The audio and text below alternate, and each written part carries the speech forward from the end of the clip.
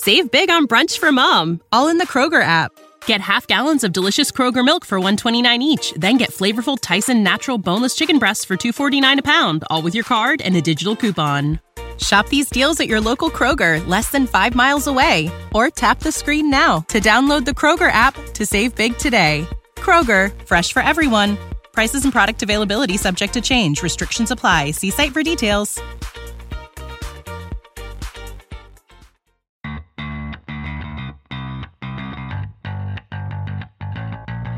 Coming to you live from downtown Detroit, this is Benzinga's Pre-Market Prep with your host, Joel Elconin. This is a volatile puppy here, isn't it? And Dennis Dick.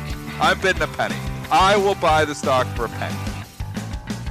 With everything you need to start your trading day.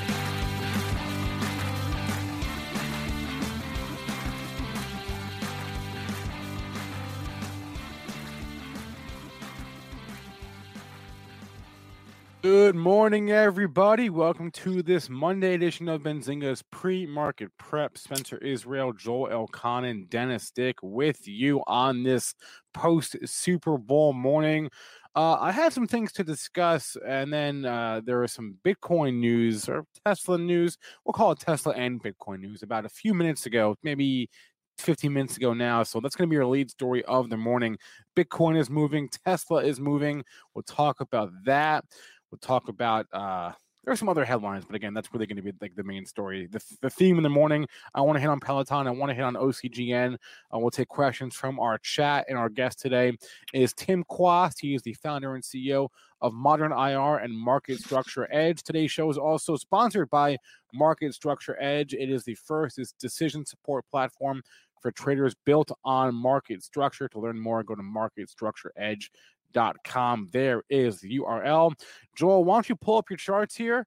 Show us what we're doing in the overnight session in the S&P 500 futures.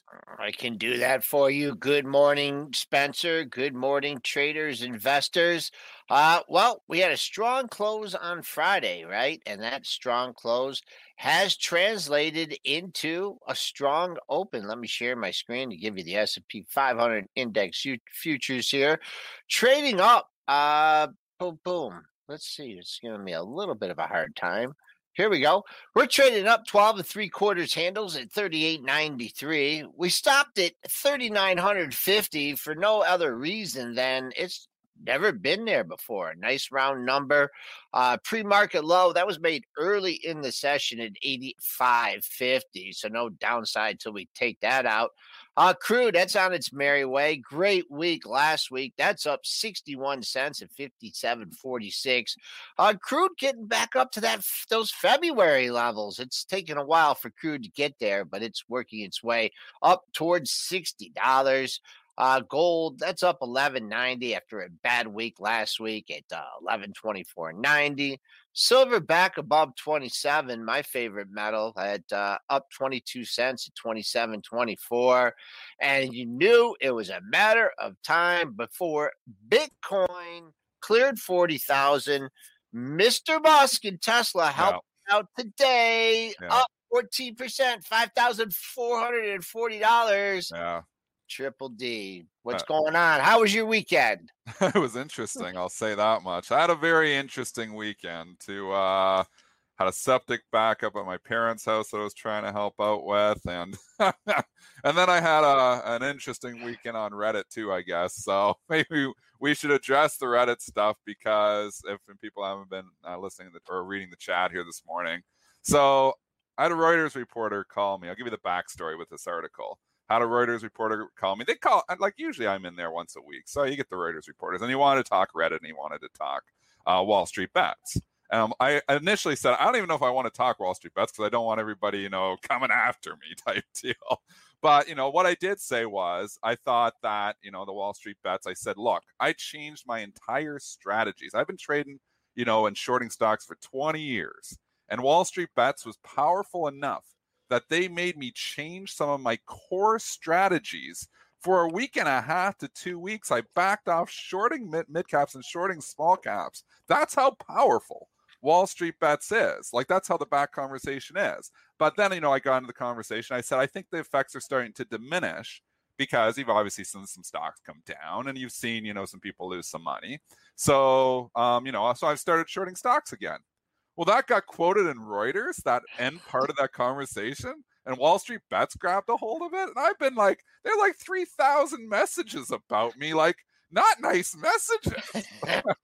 So I have all the respect, Wall Street Bets people, if you're in there. I have so much respect for you guys. I changed my core strategies. Yeah. That part wasn't in the article. Like I literally changed core strategies. Stop shorting stocks, like temporarily. I just said I'm starting to short stocks again. And they didn't like that. Evil short seller. So, Wall Street Bets, I have the most respect for you guys. Even though a lot of you call me some not so nice names, it's okay. It's okay. So I want to be friends. We want to be friends with Wall Street Bets. And you know what? I do have respect for you guys. And no, I'm not telling you what I'm shorting. They all want to know what I'm shorting. So all the respect for Wall Street Bets. Well, I'll tell them what you're shorting. You're shorting some SPY. You're shorting Apple. Yeah, that's there. It's mega caps. General Electric. Qs. Yeah, I'll tell Ford. SPY and Qs. That could be a tough short squeeze on them. Maybe not. Maybe they can squeeze those too. If they can do that, man, I mean, someone's actually squeezing this higher, right?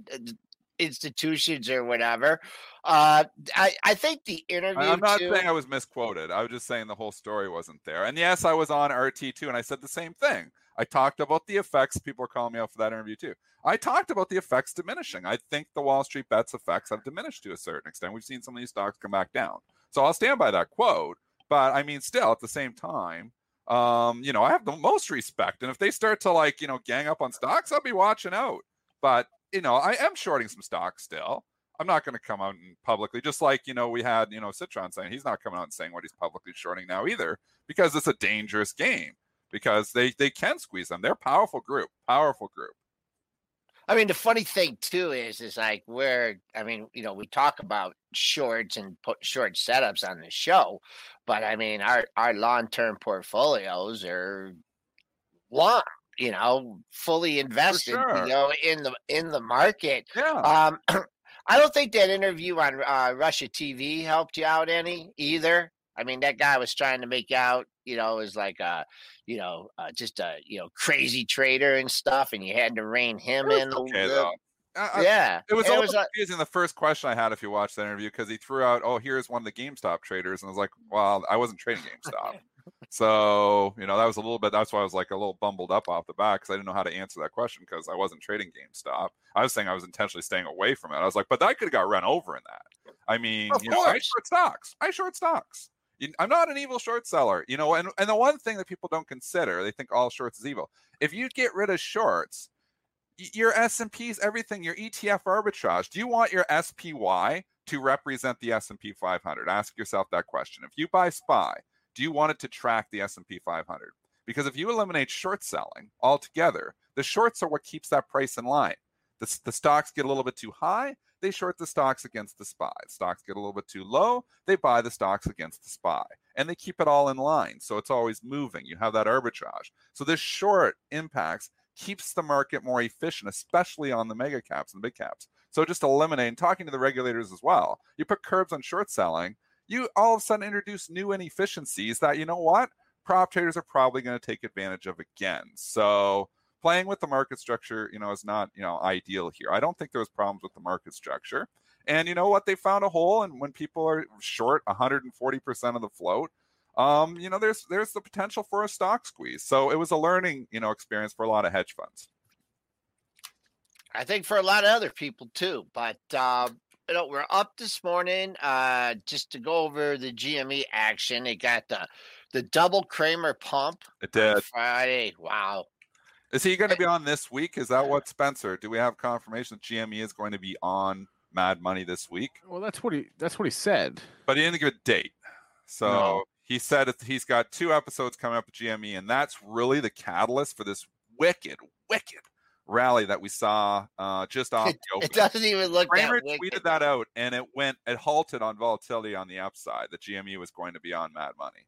Because we know Mad Money moves stocks, and this is a stock that moves more than any of them. So, I don't want to be short GME right now ahead of a Mad Money episode. So if you're coming in here and shorting GME at 68 and thinking, well, this is, going to go back to 20 or 10, you're asking for a little bit of trouble because ahead of Mad Money segments, you often see a pop ahead of those. And I don't know if there's a date even on it yet. So I'd be cautious being short GME. It's almost feel like there could be a little long trade short term. But again, it's such a wild stock. I don't come in there because 68, the thing could fall to 50 on you. Then you get a pop to 55 on Kramer, and you're still down 13 points. So hard to trade it just because it's so wickedly volatile. And I just said tongue in cheek on Friday about, hey, if you get a pop in this thing, you're going to find sellers. And I just threw out like the previous day's high of 91.50, not thinking in any way whatsoever that it would get there. Well, it got to 95 on that. So I think we could just look at it, forget the story, forget everything else, and we'll just look at this technically. And technically says you got a couple lows in the same area, 53.33 and 51.09, split deal $50, and then on the upside you got two highs in the same area, 91.50 and 95. So could we trade in between this for a long time and consolidate before next word? We very well could. But you got some nice parameters set up there. But basically, between 50 and 95, this thing can go anywhere it wants at any time. So let's jump to the big story of the morning, and that is not the Super Bowl stocks. It is Tesla, and Tesla taking a position in Bitcoin. And this has popped the stock substantially. It is not just popping the stock. It has blasted Bitcoin off into orbit. Yes, I'm still long Bitcoin via the QBTC in Canada. Have it in my retirement account. I said 0 or what did I say my target was? I don't even remember now. 100,000. 100,000. Well, maybe I got to up that target after the Elon position here. So it's 40. Okay. Where is Bitcoin this morning? I just got the futures at 43,380. I think we're going to see 100,000 by the end of the year. I think we're going to see 50,000 by the end of the week. This is going to, I think it's already catapulting it. I wouldn't chase it, but you get a little pullback here. You now have Musk, and every time he's going to continue to tweet about it in all likelihood. So we know he likes to talk, his positions there. So apparently anyways, even before we know them, because he was talking about Bitcoin for the last month, and now we find out he took a position in it.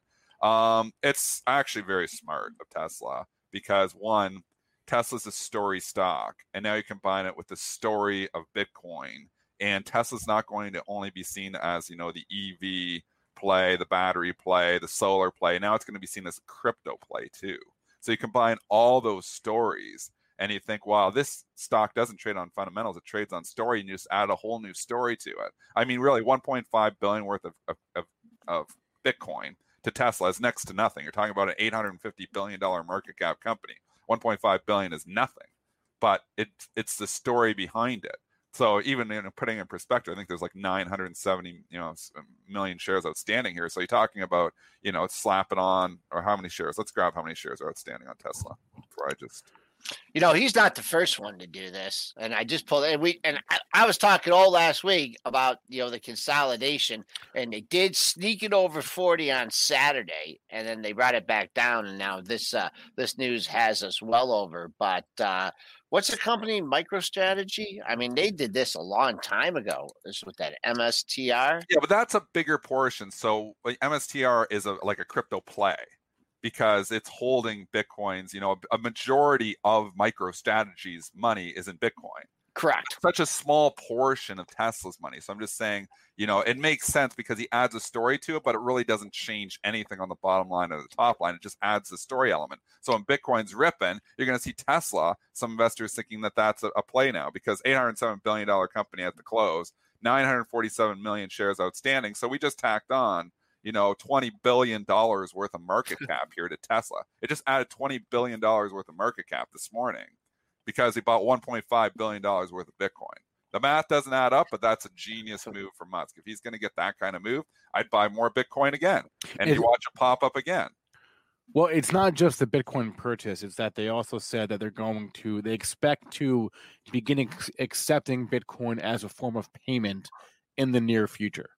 Who's paying with Bitcoin?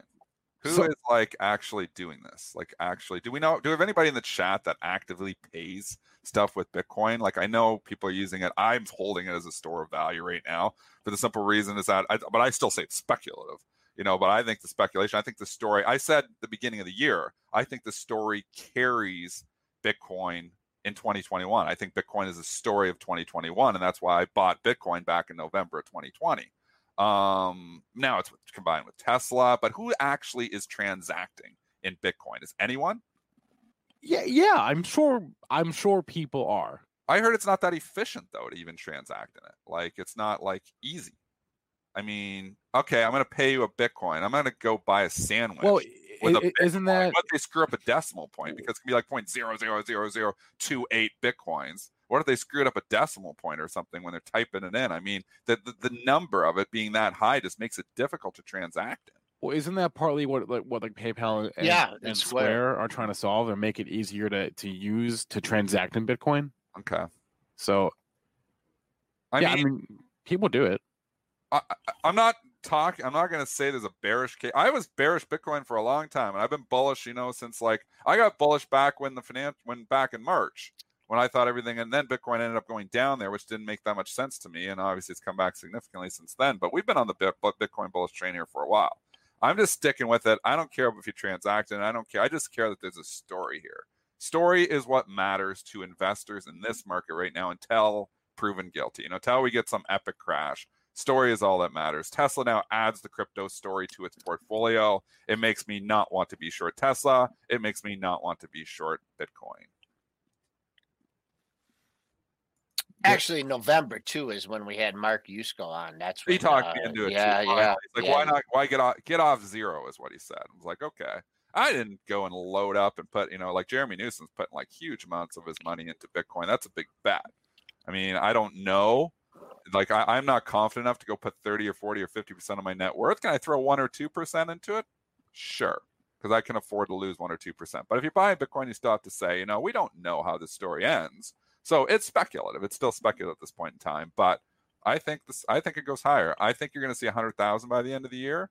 I don't know if it's going to 500,000 or $1 million. I don't know how you value it. It's just as long as the story is carrying it. That's what's got. But the story now does not cool off with Elon Musk supporting it and him tweeting about it every day. Even the Dogecoin, or whatever the hell they call it.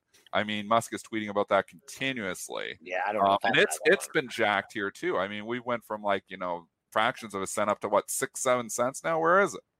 I haven't even kept an eye on it. I don't even know how you bring it up. But referring, you made that statement about Jeremy. He buys like on a daily basis. I don't know what percentage of his portfolio is. It's actually a good strategy if you're bullish in something long term. Just kind of like your S&P index.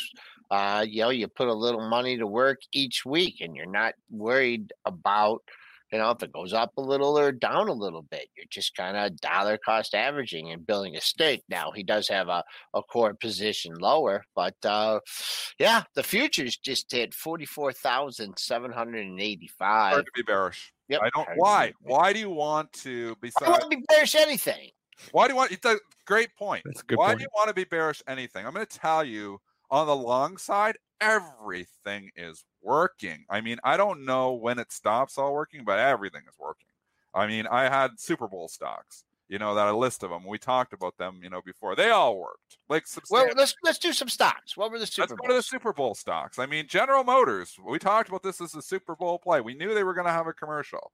The commercial was really strong. I mean, talking about 30 EVs before 2025. Will Ferrell on the commercial. I mean, they brought it. I'm long GM. I think GM, I said it on Twitter, I think GM could be $100 stock. I'm going to say it. I think you've got to buy pullbacks on GM because this is not only a pure EV play, it's going to be a pure EV play eventually because I'm telling you, in 10 years, we're all going to be EV. And so, yeah, it's got gas guzzling, it's got oil in there now, but they're converting over 30 vehicles. Maybe they're not going to get that many, but there's going to be a lot of choice here. So this is a value EV play. And I think Ford is too. I like General Motors better. I own them both, Ford and General Motors. I think this puts them back on the map. I think they're going to be major players in EV. Guess who helped creating and evaluating the Edward Scissorhand commercial for Cadillac?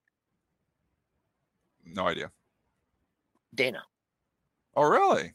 Yep. Oh, that's awesome. Congrats. Yep. Still daughter. Very nice. Yeah. She was like, wow. She was like, big Joel. She was actually nervous almost all day talking about it. You know, and like that, it was trending on Twitter and I like the whole thing. But yeah, she was really, really excited about it. Folks wanted to pull up the GM chart. You got the GM chart right here in front of you. You just hit a tad over $56 in the pre-market trading, but that's not the high. 55.77, where we're at. Well, we're just above that right now. Oh, we're up by quite a bit.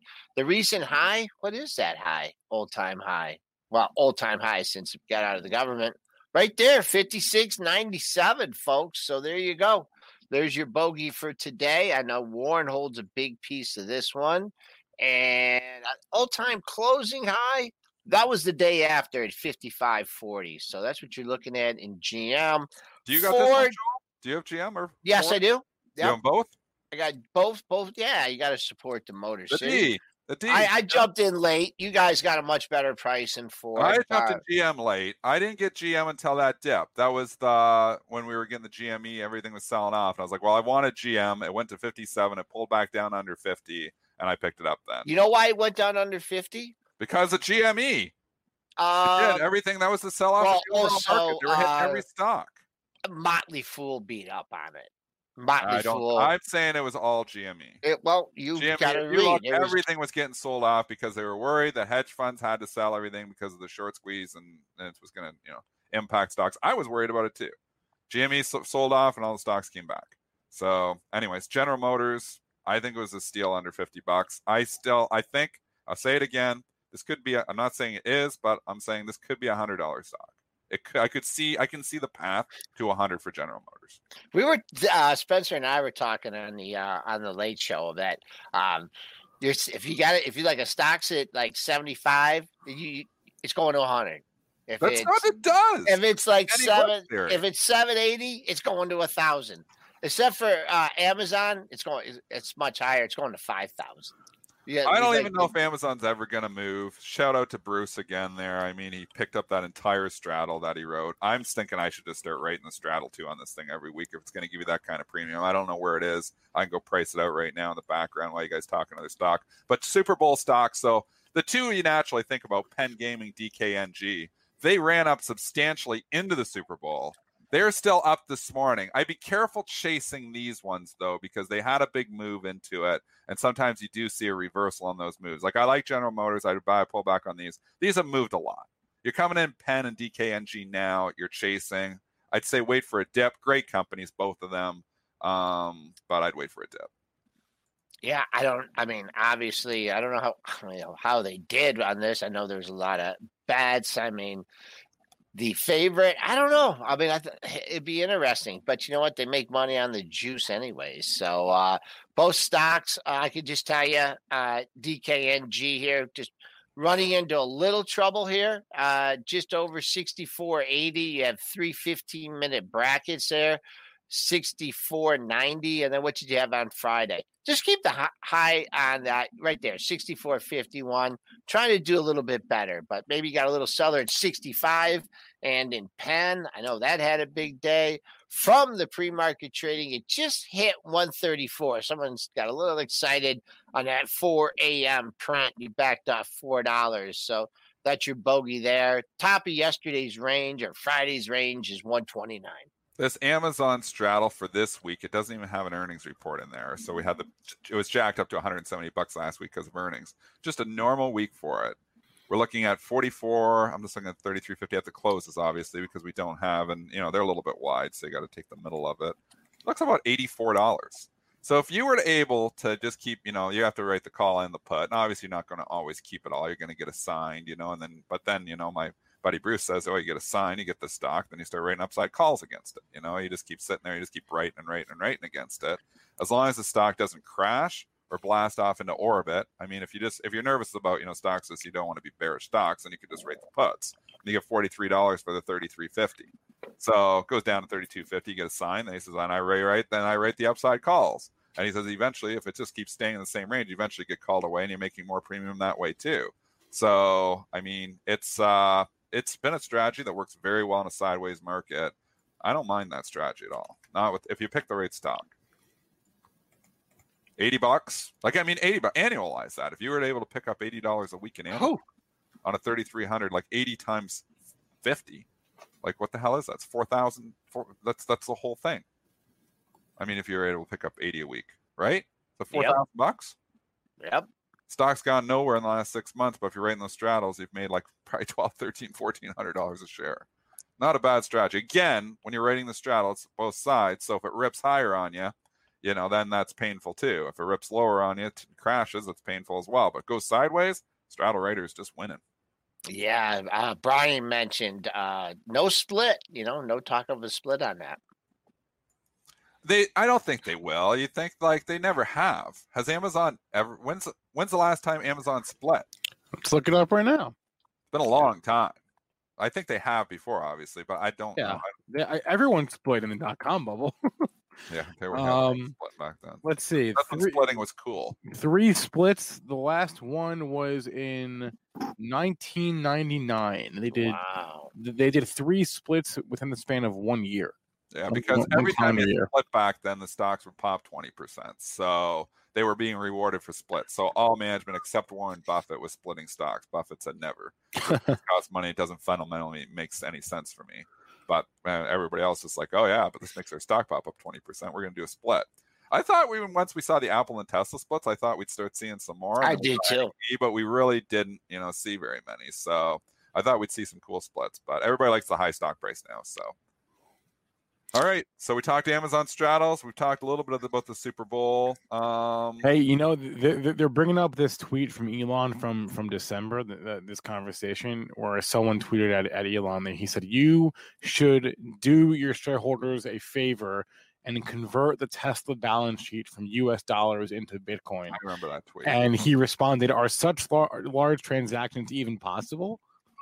So that's not a no. Yeah. I mean, he's combined the story. I think it's a genius move. If you're looking, he's probably looking at his stock and saying, well, there's no way it makes any sense on valuation, but you add this element to it. How do you propel it forward from here? You got to keep doing new things. I mean, this was an easy one. This was low-hanging fruit. Yeah. I'll buy a little Bitcoin and get a hold of the crypto story as well. And then, you can tweet a little bit about Bitcoin, tweet a little bit about Dogecoin. And away you go. I mean, this is Doge. I'm just gonna call it Doggy Coin forever. Right, whatever. It's a dog. It's not Doge. That's whatever. I learned what that animal is called when I was a little, when I was 2 years old. It's called a dog. Well, I mean, it sort of makes sense because the whole thing was, as far as I know, it was created as a joke. Yeah, so it's a joke. It is a joke. I mean, but whatever. It's making some people money right now. Yeah, I tell you, if it was a stock right now and I could come in there, I'd probably buy it because the story probably carries it higher. Yeah. Did we ever figure out where it is? Yeah. Oh, yeah. It's like 7. That's incredible. 7. Where was it like a month ago? Before 7.3 cents. I think. Where was it a month ago? Wasn't it under a penny? I didn't go that. I didn't look at that. Wait, a penny. This thing's been an incredible mover. Like 7.3 cents this morning. Wow. And there's 7.5 cents this morning. Where was it a month ago? Yeah. It was like I know nothing about dog. It was 1 cent. It was less than one. It was 1 cent. Pretty good 1 month return. Yeah. Elon Musk basically doubled it from 4 cents to almost 8 cents here now. So you get Musk tweeting about something. He moves stocks. He moves crypto. He moves price. What other Super Bowl stock commercials? There was a few. There was quite a few actually. So I had them written down on this. Look at this paper though. It's I noted the fourth quarter Robinhood commercial. Did you guys see the Robinhood commercial in the fourth quarter? No. I saw it. I didn't see it live. I saw it after though. You're an investor. I'm an investor. We're all investors. That was the takeaway. That was my takeaway. Interesting. Yeah, Rocket was on there. They want to talk RKT. I mean, you got someone step up a plate at $21 here. I mean, it just can't. I mean, it just 21, 21, 21, 21, 21. It's had a few spikes, but building a base there, someone building a position. So excellent level to lean on. Spikes have been hard to hold trading up today. They don't hold. It was even up this morning, like in the pre-market. The 4 a.m. traders getting all excited because they were sponsored the halftime show. Well, at least they were all over the halftime show. I saw. Target for today. If you're looking for a daily target, 2240 was your high from yesterday, and that's about it. I see a high. I mean, they got this high when someone was on CNBC, I believe, and they said no short of stock. So I think that's when you got that fluff. But nice base of 21 to see. Only number I got for you, folks, for today is 2240 on the upside. I don't know. I'm out of Rocket. I sold it into the short squeeze. When it got the benefit, obviously going from 20 up there, I got over $25. I didn't get that high, but I got out. I could get talked back into it, but I mean, there's so many other stocks that have been moving. It's like I looked at my long-term portfolio, and like I said before, it was like 93 out of 100 stocks I got, and they were up, and it was one of them that was down, and then I got the short squeeze and popped up. I mean, there's so many stocks that are moving so much better than Rocket. Does it eventually have a catch-up trade here? Is it a good company? I think it is. I think it's got a story. I think it's a good company. I think it could eventually go. But there's just so much stuff that's going all the time. Why try to, time this one that really hasn't gone anywhere besides a short squeeze last week? So I don't know if this is the catalyst to blast it off either. So because they were on, the halftime. So I just think there's better places for your money. That's all. All right, S&Ps, we're just hanging comfortably here in the 38.90 handle. 38.95 is our last print, so not far. 10 points off the low, 5 points off the high. Just kind of quiet, just hanging in there. Nice game. They want to talk Kathy. Kathy, let's talk Kathy. She made some moves. The biggest one she probably made, notable one, was Snapchat, actually. It's not popping here, but we know that Snap was wow. It was down. I was like, I hope it gets down to 50 so I could buy it. It didn't even sniff. It just turned around on a dime and then went straight up. So they were all over the dip just initially even. They even let it dip down below 55 in the regular session.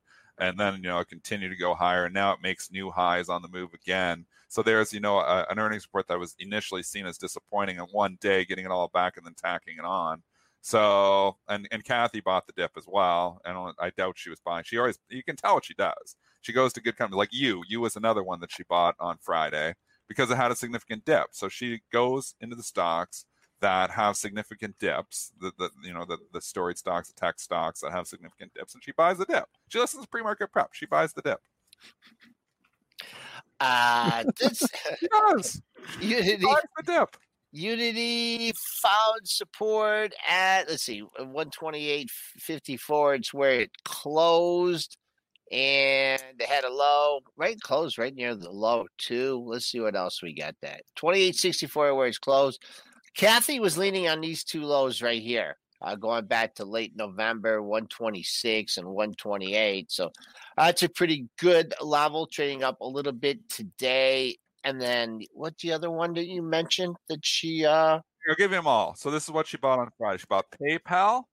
She bought Thermo Fisher. I have a position in that, full disclosure. LVGVW. I don't know much about Longview, but she bought that one. That one's going to pop because that's a SPAC. And what? LVG? Wait, what is that?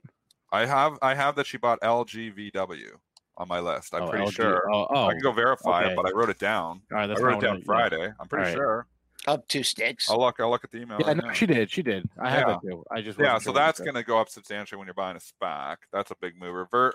She bought a Vertex VRTX. She bought Regeneron, which she's been buying for a while here. REGN. She bought Unity. We already talked about that. She's been buying Novartis every day. NVS. She seems to buy that every single day. She bought Snapchat. KTOS, which she's bought before. It's up substantially, but I mean, I don't know why they keep popping every time she bought. She's bought this thing like a dozen times. Teradyne, she's been buying every single day. And Peloton, she bought. It dipped on Friday, so she bought some Peloton. And she bought more Nvidia. So there's your stocks. LGVW is probably the one that's going to move the most, smaller cap, and obviously a SPAC. So that's where she's going to have the most push. So it's up 10% on Kathy. All right, so here's my hot take. Whenever the day comes where Ark Invest and Cathie Wood goes from hot to not, we're gonna reverse it. We're not gonna look at her buys. We're only gonna look at her sells because stocks are gonna go up when she sells them. She doesn't. I never even look at her sell. Who It's the sells? same thing as an Who SEC filing. sells? That's Yeah. my You hot know take. what? They are selling, but they don't care. The market Who just cares? doesn't care. All right. I look at those SEC filings all the time. You know what insiders are buying, and there'd be like an insider sell for like $1 bazillion, and the market doesn't even care. It doesn't even look at it. Doesn't even impact the price. So it's the same thing. It's this market's so rigged to the upside. They only look at what she We buys. said that They a don't long look at time ago. crap. Joel said it like 10 years ago. This market's rigged to the upside. It is rigged by the Fed. So All right. I mean, why be bearish? It's a great question. How many people following Cathie Wood are really interested in what she's selling? Chat, is there anybody that's like, oh, she sold this? I don't even know what she sold. I don't even look. Let's go look at the email just for fun. Let's go see what she sold. We're gonna bring on. We'll keep. Because she sells something, Hang she's on. buying something else. I'm going in there just to see quickly. We're going to get to a guest in a second because Market Structure Monday. We're not going to miss that. Tim, we're getting to you in a second. Stay in the background. Sell LSPD, which is Lightspeed. She sold Roku. She sold Splunk. She sold Pure Storage, PSTG. She sold Organovo Holdings, ONVO. She sold Pinterest. Is she a day trader? She just bought it. I was going to say she bought that last week. She started to trade this stuff, man. Why not? She buy it, go up 5%, and then she sells, and then it'll go back down, and then she rebuy it. So maybe that makes sense for her to do. She when you got that kind rebuys. of influence. Yep. AVAV she sold, HUIA she sold, and she sold Agora. It had the huge pop. Congrats, Jason Raznick, on that call. Had the What's the huge symbol pop on that one? That was API. API. Stock's just a monster. Blasting off. She did ring the register on some of that. But All right. she's buying and selling a little bit. It is Mondays, which means it's time for Market Structure Mondays.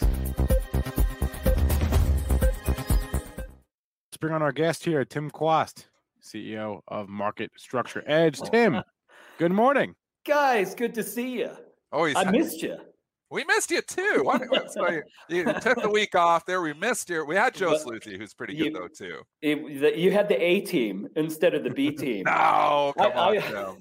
I listened to it and it was outstanding. As I said in my note to you, Spencer, it was the best market structure stuff you would have gotten anywhere last week, and it was here on the pre-market prep. Yeah, we had Bill Hartz on too. Did you catch the Bill Hartz interview? No, I didn't. I know Bill. Oh yeah, we all know Bill. He's on the other side sometimes. Yes, he is. Yes, he is. Yep. But he knows the stuff. So Tim, talk to us. Obviously we're seeing lots of different things here happening in the markets. Did you watch the Super Bowl too? I watched part of it. I just got the reason I look like I'm from Miami is I just got off this boat. I was in the Caribbean. Oh my goodness, you were living the dream. And that's why, so I look a little haggard. That's probably due to both age and rum. And he was social distancing. He was social distancing. So I came back to 4,000 emails. So I can only watch part of the game. And did it go as you expected? I mean, yes. Coming off the sea, I'm clearly rooting for the Buccaneers. That's Brady, right. People on the boats. My boy Brady. Yeah. Michigan. Yeah. The Brady puts have officially expired worthless. I tweeted that last night, but the Brady puts are now officially worthless. That's it. And he's still going. He's talking about playing to 45. Yeah. Well, if you play that well, why stop? Yeah. He's arguably got to be the most dominant player to his sport in the history of sports. In the history of sports. Right. Yeah. I mean, that's unbelievable what he's accomplished, and then he goes from the Pats to the Bucks, and the Bucks win the Super Bowl. I mean, the story behind this guy is unreal. Right. Unreal. You can't say it's the coaching staff or the supportive cast. It's clearly Brady is central to those outcomes. No question. Unreal. Yeah. Just like market structure, all he does is go up. Right. All right, let's talk market structure. Did you fix everything someone mentioned Michael Phelps too. That's very good. He actually spent some time at Michigan too. But so when you were out there sailing, Did you figure out what to do with the market here to fix the market structure, or is everything fine? Well, we leave and the market goes berserk. Wood pulp futures behaved like tulip bulbs in the 17th century Holland, and GameStop goes crazy, silver goes berserk, all kinds of things happen, and to me, it gets to something that Joe Saluzzi often talks about, that there's the market has this appearance of a lot of liquidity, but there's a very thin veneer, like an oiled pan of real liquidity in the marketplace. So if there's any form of distortion in the supply-demand balance, the thing that we always talk about at Market Structure Edge is the market is supply and demand. And if stocks spend more time overloved than underloved, they go up. And a lot of the market has done that. And so we saw a lot of those distortions in liquidity. And in that same vein, something to keep in mind, traders, when you look at folks like, you were talking a lot about Cathie Wood's positions. Well, remember, she has an inherent insurmountable competitive advantage over you traders. She's not flipping stocks. She is trading stocks in the wholesale market for baskets of ARK ETF shares and trading them back. And she doesn't have to pay taxes on it. She doesn't have to pay commissions. And the whole transaction occurs off market. So sure, every time something goes up, you wash it out in the redemption basket and you bring something in the creation basket. And it's something that very few people understand about the way that ETFs work. So if you wonder why you cannot duplicate her results, it's because you're not an ETF. You're a day trader. That's the reality of the marketplace. Is that fair? Well, it is what it is. There are a lot of things about the market that aren't fair, including the way that GME behaves because of intermediaries like Citadel Securities. We talked about that last week. And I want the one thing that I think traders need to understand about what happened, not just with GameStop, but why Robinhood and others halted access to trading in some of these securities. And it's this notion of clearing and settlement. And I think if we spend 1 minute on it, you should know this. Everybody in the market should understand this because it's part of the behavior in context of rules of the money behind price and volume. So when a Robinhood, for a clearinghouse like the National Securities Clearing Corp, a unit of the Depository Trust and Clearing Corp, it looks at Robinhood, they don't see 20 million traders, they see a portfolio. And if that portfolio includes a bunch of stocks that have suddenly become very volatile, then what the NSCC is going to say is, Robinhood, pony up, because we have T+2 to settle these trades. And if anything goes wrong in those 2 days during settlement, we're not on the hook for that. You are. So instead of 300 million in capital, you need to put up 3 billion. Well, Robinhood doesn't have 3 billion. So they have to go raise it to supply it as a deposit so they can resume trading. And it's very important to understand that those dislocations occur because of huge swings in volatility in the marketplace. And now so I think that's just important for folks to understand. Well, because everybody thought it was a conspiracy, and this wasn't really just a conspiracy here. You're saying the same thing. We were trying to talk about this on the show last week as well, is that they had to do this. I mean, you can't risk, the alternative is something does go wrong in those T+2. Robinhood goes down, everybody loses, now we got a major brokerage account, going down because of, one security. And so not allowing them to trade for 4 or 5 days, it absolutely was maybe their only choice. They just didn't communicate it well. Maybe that was the issue. They should have communicated it a little bit better. They sure should have. And the funny thing is, in their blog posts, they're ironically very clear market structure writers. They write in very simple terms, but they don't do a good job of communicating, it appears, to their customers and to the public in a more open forum. So it's fascinating. And you can, so here's if we like, I'm going to share my screen. For sure. Because I want to show you something here that I think will be not my face. We don't want my face again, like we happened last time. But by the way, really quickly, there's the back of my balding head off of Jolly Harbor in Antigua, and that's what it looks like on a big boat. That's one of our friends from Texas. And here I am hanging out in the dolphin chair outside of Hermitage Bay. So if you know this, the reason we go is the Antiguans need us. You know, living the dream. I am so jealous of you. If I showed you outside my house right now, I have 3.5 feet of snow. Oh my goodness, that's that's crazy. Well, going over here to Edge. So here's what. And by the way, if you want to follow along, just sign up for a free trial. Don't need a credit card. And I'm telling you, you can look at it this way. Feel no obligation. But I realize, Spencer, we don't want to spend much time looking at this, but I want to point this out. So here, back to GameStop.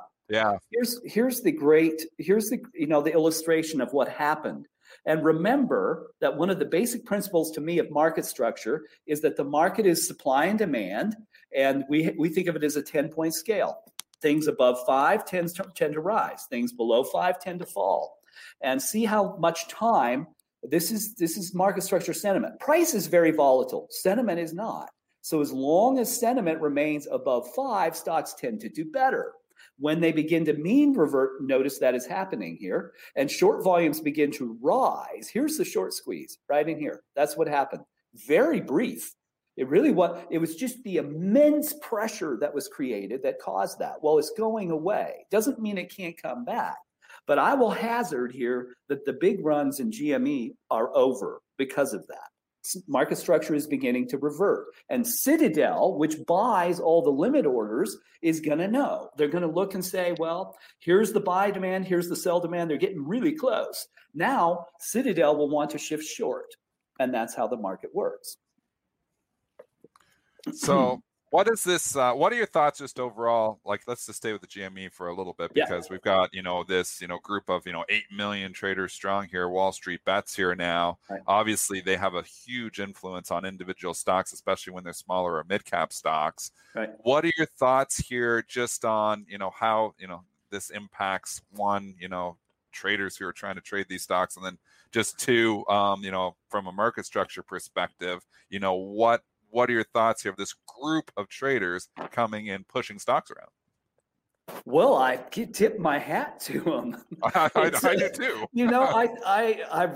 I'm delighted to see retail money flex its muscle. It's the great, it's one of the great characteristics of Americans. And in some ways, I wish we'd see it in other places in our society where the common folks would flex their muscle. And that's what this is. And you can talk about, are there manias? Well, of course there are. Manias are always a product of excess money and limited supplies of product. That's what happened in the tulip mania of 1636. The Dutch merchants had collected all this money from the New World, and it chased a bunch of tulips. It's a classic mania. Is there a mania here? Well, yeah. If the government's pumping a bunch of money out and people have nothing but time on their hands to sit and play video games and trade in their Robinhood accounts, we're going to have these things. But do I think that the fault rests with Wall Street Bets? Of course not. I don't. There is a fault to market structure.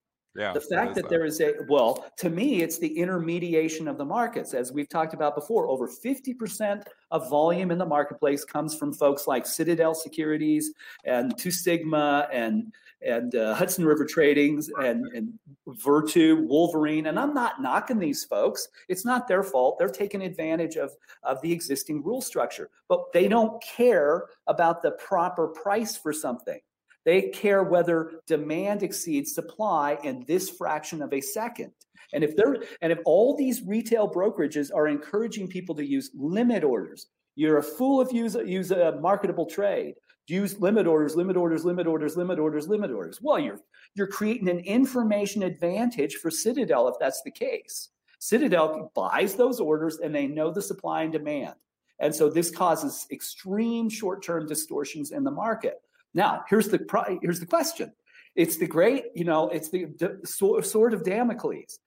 That market structure plus the T plus 35 advantage that market makers have in shorting, Citadel can manufacture shares to solve imbalances. Well, the good news out of that is that there is always something to buy and sell. The bad news is none of us know what real supply and demand are and whether the prices are correct. Because in truth, if there was not a Citadel and GameStop moved like that, it would go from $5 to $5,000. And there wouldn't be anything to buy or sell. Well, we would immediately recognize a bizarre condition in the market. So is that worse or is it better? Is it worse to have Citadel? You tell me, Dennis. Well, I've given the same argument. Obviously, I like a diverse pool of liquidity, which you don't have now. But what we have is what we have. We have high frequency trading liquidity. Yep. And so we have created this, like you said, this has been created. The high frequency traders obviously have taken advantage of the structure that we have. I mean, if you look to where liquidity was back in the 90s, you had floor traders, you had, the institutional, you had so many different types of traders. That's the diversity of the pool of liquidity. But now high frequency traders are so efficient at what they do. That's why we look at the floor of the exchanges and you don't see much happening there at all anymore, because there's no way a human being can compete. I mean, we get picked off in a split second. I used to, do a lot of market making as well. And Joel was a market maker on the floor as well as a local. And you know what? We've adjusted our trading strategies and just extended our time frame a little bit because we can't compete in that field. So now you have high frequency liquidity. But if you all of a sudden decide, okay, we don't want high frequency trading liquidity anymore, let's just tax it or something and get rid of it. Well, now you have no liquidity at all because all these other pools aren't coming back.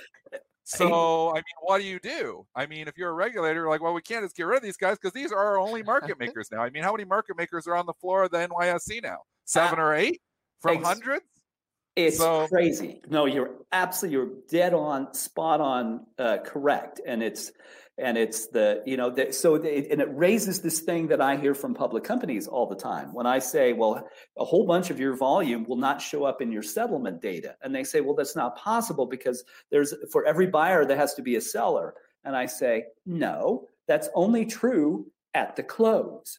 So somebody could borrow 100 shares from BNY Mellon and trade it 1 million times, and it's 100 million shares of volume. It's still only 100 shares. And whoever the last two parties are, who will have a clearinghouse in between them, who will be counterparty to both sides of that trade, that's 100 shares that'll settle. And you could have, that's what people can't wrap their minds around. Well, that's the market we have. And it creates incredible efficiencies on one hand and unbelievable distortions in people's capacity to understand real supply and demand in the market at the same time. Yeah, like Bill Hartz was on last week talking about the rehypothecation of shares. And, and this was a main reason for why, we have these short interests of 130, 140%. It's because those same shares are being borrowed. And then you sell those short into the market to the buyer, who then, all of a sudden can lend those shares out again. Well, it's the same shares going again, lending, and just being reused. And that's, so it's not naked shorting. They're all legal shares. They're legal shorts. But at the same time, it's those same shares that are being lent. That's how it gets above the float. I thought you did a great job with Joe last week explaining that what real naked shorting is. And I've long contended there's some folks who run around semi-nefarious telling public companies that, you have massive naked shorting and we can help you solve that problem. And I explained to them, no, there's very, very little naked shorting. You can go look at the threshold stocks. Almost all of them are ETFs, in fact, not stocks. There is very little naked shorting because, as you explained, people get punished for that.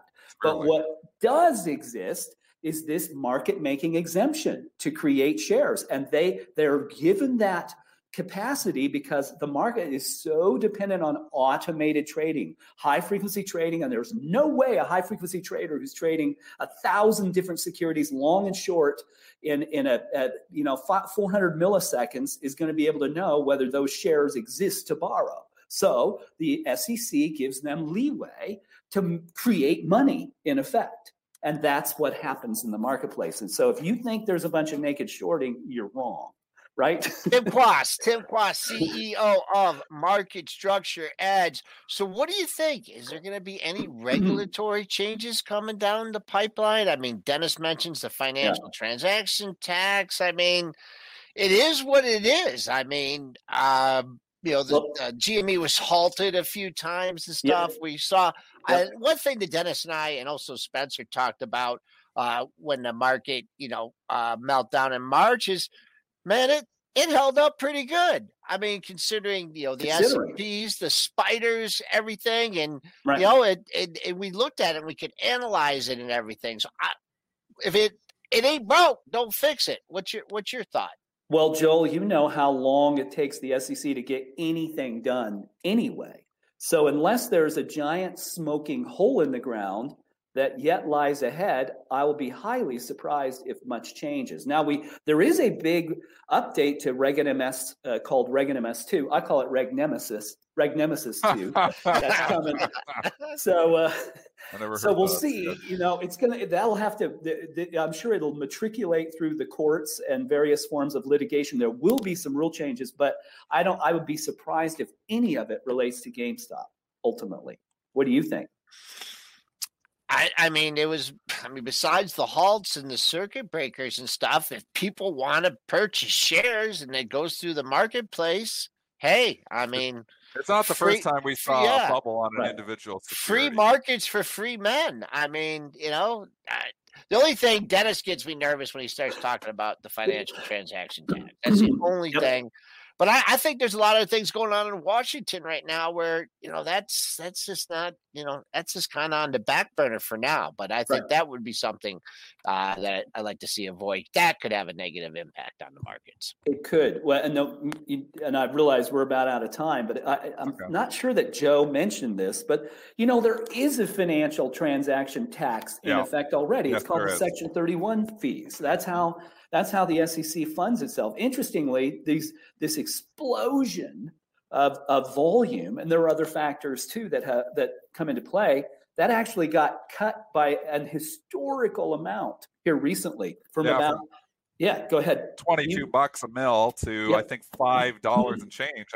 That was saving me. I was like figuring out that I was like, that's going to save me like $100 a day. I'm like, that's pretty cool. I trade quite a bit. Right. That's right on my bottom line. Right. There you go. And it will feed more. It will feed more trading. There's no question. The trouble is, what happens if that dries up? That will be the other shoe dropping. If volume dries up, and the SEC then has to boost that fee dramatically at some point in the future, it'll be a double whammy. Up to $22, we've had that for, it's been up there for years. So it was a nice, that's nice. Yeah. I was like, I don't usually get my fees cut. So I was like, I was kind of happy to read that. But at the same time, like this financial transaction tax, to just put it in perspective. Mm-hmm. So we're talking $5 a mil. They were proposing 0.1%. So that's all of a sudden, you're talking $1,000 on a mil. You're talking something that's 200 times the size. So what that does is it implodes all the structure. Your high frequency traders all of a sudden aren't profitable until they're making 0.1 and 0. If they do both sides, it'd be 0.2. So all of a sudden your spreads go from being here to here because they're going to pass that on in the form of wider spreads. They're not going to give you this tight little 1 cent market on the SPY if they're getting taxed. Exactly. So it just kind of implodes everything. And that's why, we get Andrew Ross Sorkin talking financial transaction tax to curb speculation. That doesn't curb speculation. It destroys liquidity. Liquidity, yep. Exactly. Yep. He doesn't understand it.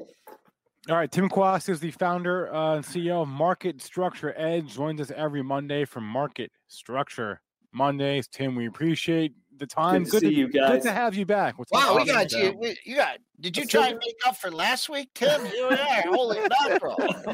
Charge this guy more money. Have a good one, Tim. It's 8:35 to 8:59. Man, oh man. What are we doing here? It's charity. We run a charity. We definitely got on some tangents, but that's okay. It was a good conversation. Let's do a couple more things before we wrap up. I want to hit on Zillow. I don't know if you guys saw the SNL Zillow skit, whatever, over the weekend, but I've never felt more personally attacked in my entire life. I feel like they were speaking directly to me. I highly recommend you watch it. It was just, how SNL does those those fake commercials, and they did a fake commercial about Zillow that was hilarious. Why were you felt attacked? Because the entire commercial, it was like, it was a commercial for like one of those like late night hotlines, but instead of it being a hotline, it was Zillow. And, the entire premise is when you're lying in bed at night, you like go on your phone and you browse Zillow and that's exactly what I do. so, so anyway, I thought of that just now. I remember that just now, and wanted to mention that. If you haven't checked it out, check it. It was very funny. I don't know how the stock's at all-time high, right? Pretty sure. Yeah, I mean, you look at the stocks and you try to think, okay, well, where are we going to find, where are we going to find something, where it hasn't run yet? I mean, everything has run. So yeah, I say don't chase stocks. So you got to wait a little bit of pullback here. But right now, like, I look at what I've got in my long-term portfolio, and I'm chasing some stuff here too. I mean, even my GM purchase was chasing to a certain extent. I mean, I waited for a dip, but 40 to 57, then I bought at 50. I wasn't the guy that bought it at 40. So, I am chasing it to a certain extent. So it's hard. I mean, it just keeps thinking, okay, well, this one's going to go next. And I mean, if you do buy the ones that are in the gutter, like the Coca-Colas or the Procter & Gamble's right now, or even the Clorox, which is unbelievable because I got short squeezed and then, it's come all the way down and now making new lows. Maybe these turn eventually, but with a raging bull market, people don't want consumer staples. Nope. So they're laying off the consumer staples. If the market goes into the gutter, the consumer staples are a little bit of a hedge because those are the kind of stocks that people will then flock to and say, oh, I like making 3-4% of my money as opposed to losing 3-4% a day. But as long as the raging bull's intact, consumer staples are out of favor. Yeah, those stocks have been Procter and Gamble. I mean, in the gutter. Get the return. Did Coke have I didn't catch all the commercials last night. Did Coke have a commercial? They usually do. If they did, I forgot about it already. What was the best commercial? What do you rank? General Motors, Will Ferrell? I honestly don't remember. Like I remember the one for like oat milk. That was the one, and I remember. I don't know. I scoff at them, right? I scoff at the Uber Eats. Oh my gosh, that was so sanctimonious and fake. But yeah, support local business, says the firm that takes a cut out of every order from local business. But I don't know. I don't have a favorite. Sorry. All right. Anyways, we are seeing a little bit of leakage in Penn Gaming. It's come down a little bit. Like I said, those stocks ran. If you're coming in and buying Penn now, you're buying somebody else's profits because this ran significantly up into the Super Bowl. You get the pre-markets like, oh yeah, Penn Gaming had to benefit. Feels like a little bit. It could be the sell on news event. So I still like Penn Gaming. I don't have it. I shouldn't have sold it. I sold it when I was nervous and it was in consolidation station, and it had obviously breached my price target, but pulls back in, I probably reload. DraftKings, same thing. It's just run up into the report. So you got to be careful just chasing, after the event. I like buying the stocks before the event and then selling them like kind of on the news. Like if I had these, I'd be selling them this morning or selling them, prior to going into the event, because sometimes, you get the actual event, you get a little lift, and then they pull the rug out from under it. So just be cautious that way. Even on General Motors, a great commercial. Lots of people talking about this morning. It gets a little bit of a pop. I'd like to actually buy more shares, but again, I like buying dips, not rips. All right, Mitch, who is listening but is not here because he's in the middle of moving, I think. He wants us to hit on, he reminded me, the home builders look good. He's pounding the table on the home builders right now. So that's just the environment. All of them. Keep it home. They're value stocks. They are obviously in an environment that's been very good to them. They're all firing on all cylinders here. For the most part, I've missed this trade because they've, well, maybe not, because they've been in consolidation station for a while. But you look at these and is this as good as it gets? That's where, Lennar is making new highs, which is nice. But again, these aren't, high growth tech stocks. So they're doing well. They're doing very well in this environment. Are these storied stocks that are going to continue to carry? I struggle to find the sexy story with the home builders, which is why I'm probably not getting in them. Joel, what are your thoughts on the home builders? They're great companies. They're value stocks. Yeah, they just man, oh man, I don't have any. I believe I don't have any home builders in my portfolio. They are a precursor for the economy, and with COVID, the value of homes. It's really, if you look at it, it's it helps your Home Depots, it helps your furniture stores, it helps your John Deere's because people got to buy tractors. It's really at the core of the economy. I don't know. I don't know where I would step in on these things. If you want to you feel like you missed a party, the one thing you can do is just go out over a long time. Say, hey, I'm going to devote $2,000, let's say, to this, and do it over a period of time, and hope you get some pullbacks on it. That's my thought. XHB, I looked at that. It's not quite at the all-time high, so you got some room there, but just one heck of, just like all the other charts, just grinding higher since March. Everything works. If you're long stocks, for the most part, it works in a bull market. We're all sitting with portfolios where we're up in all the stocks and we all feel like we're geniuses. And, that might be the case. Obviously everybody's been smart to be long stocks. So I don't know. Like I said, it's hard. It's stonks, isn't it? Stonks. Yeah, it's stonks. Portnoy renamed it. It's stonks. We're all along the stonks. He didn't do that. That wasn't him. Portnoy.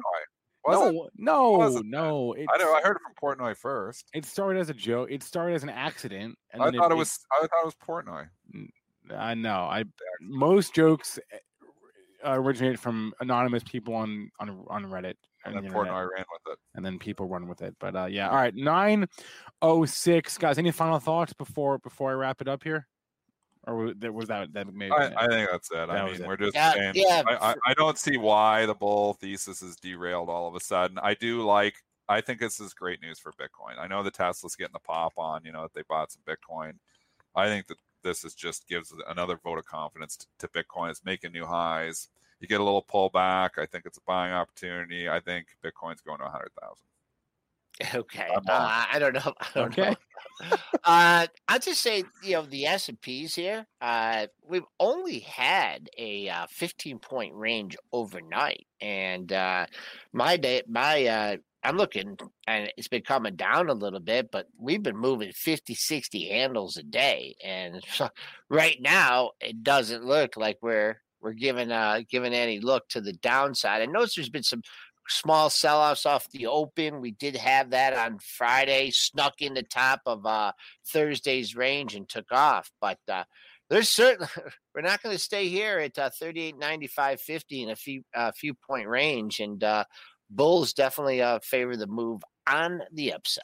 All right. I want to remind everyone today's show was sponsored by Market Structure Edge. It is the first decision support platform for traders built on market structure. Try the new way to trade for free. MarketStructureEdge.com. I want to thank our guest, Tim Quast. Hit that like button, hit subscribe, hit share wherever you're watching this. So that's going to be a wrap for Pre-Market Prep. But if you've been watching for the last week, you've noticed that we've been staying on all day, open 8 a.m. to the close and sometimes later. So I'm going to say goodbye to Joel and Dennis here, and I'm going to bring on... You got it. When you need mealtime inspiration, it's worth shopping Kroger, where you'll find over 30,000 mouth-watering choices that excite your inner foodie. And no matter what tasty choice you make, you'll enjoy our everyday low prices, plus extra ways to save, like digital coupons worth over $600 each week. You can also save up to $1 off per gallon at the pump with fuel points. More savings and more inspiring flavors make shopping Kroger worth it every time. Kroger, fresh for everyone. Fuel restrictions apply. Save big on brunch for mom, all in the Kroger app. Get half gallons of delicious Kroger milk for $1.29 each. Then get flavorful Tyson natural boneless chicken breasts for $2.49 a pound, all with your card and a digital coupon. Shop these deals at your local Kroger, less than 5 miles away. Or tap the screen now to download the Kroger app to save big today. Kroger, fresh for everyone. Prices and product availability subject to change. Restrictions apply. See site for details.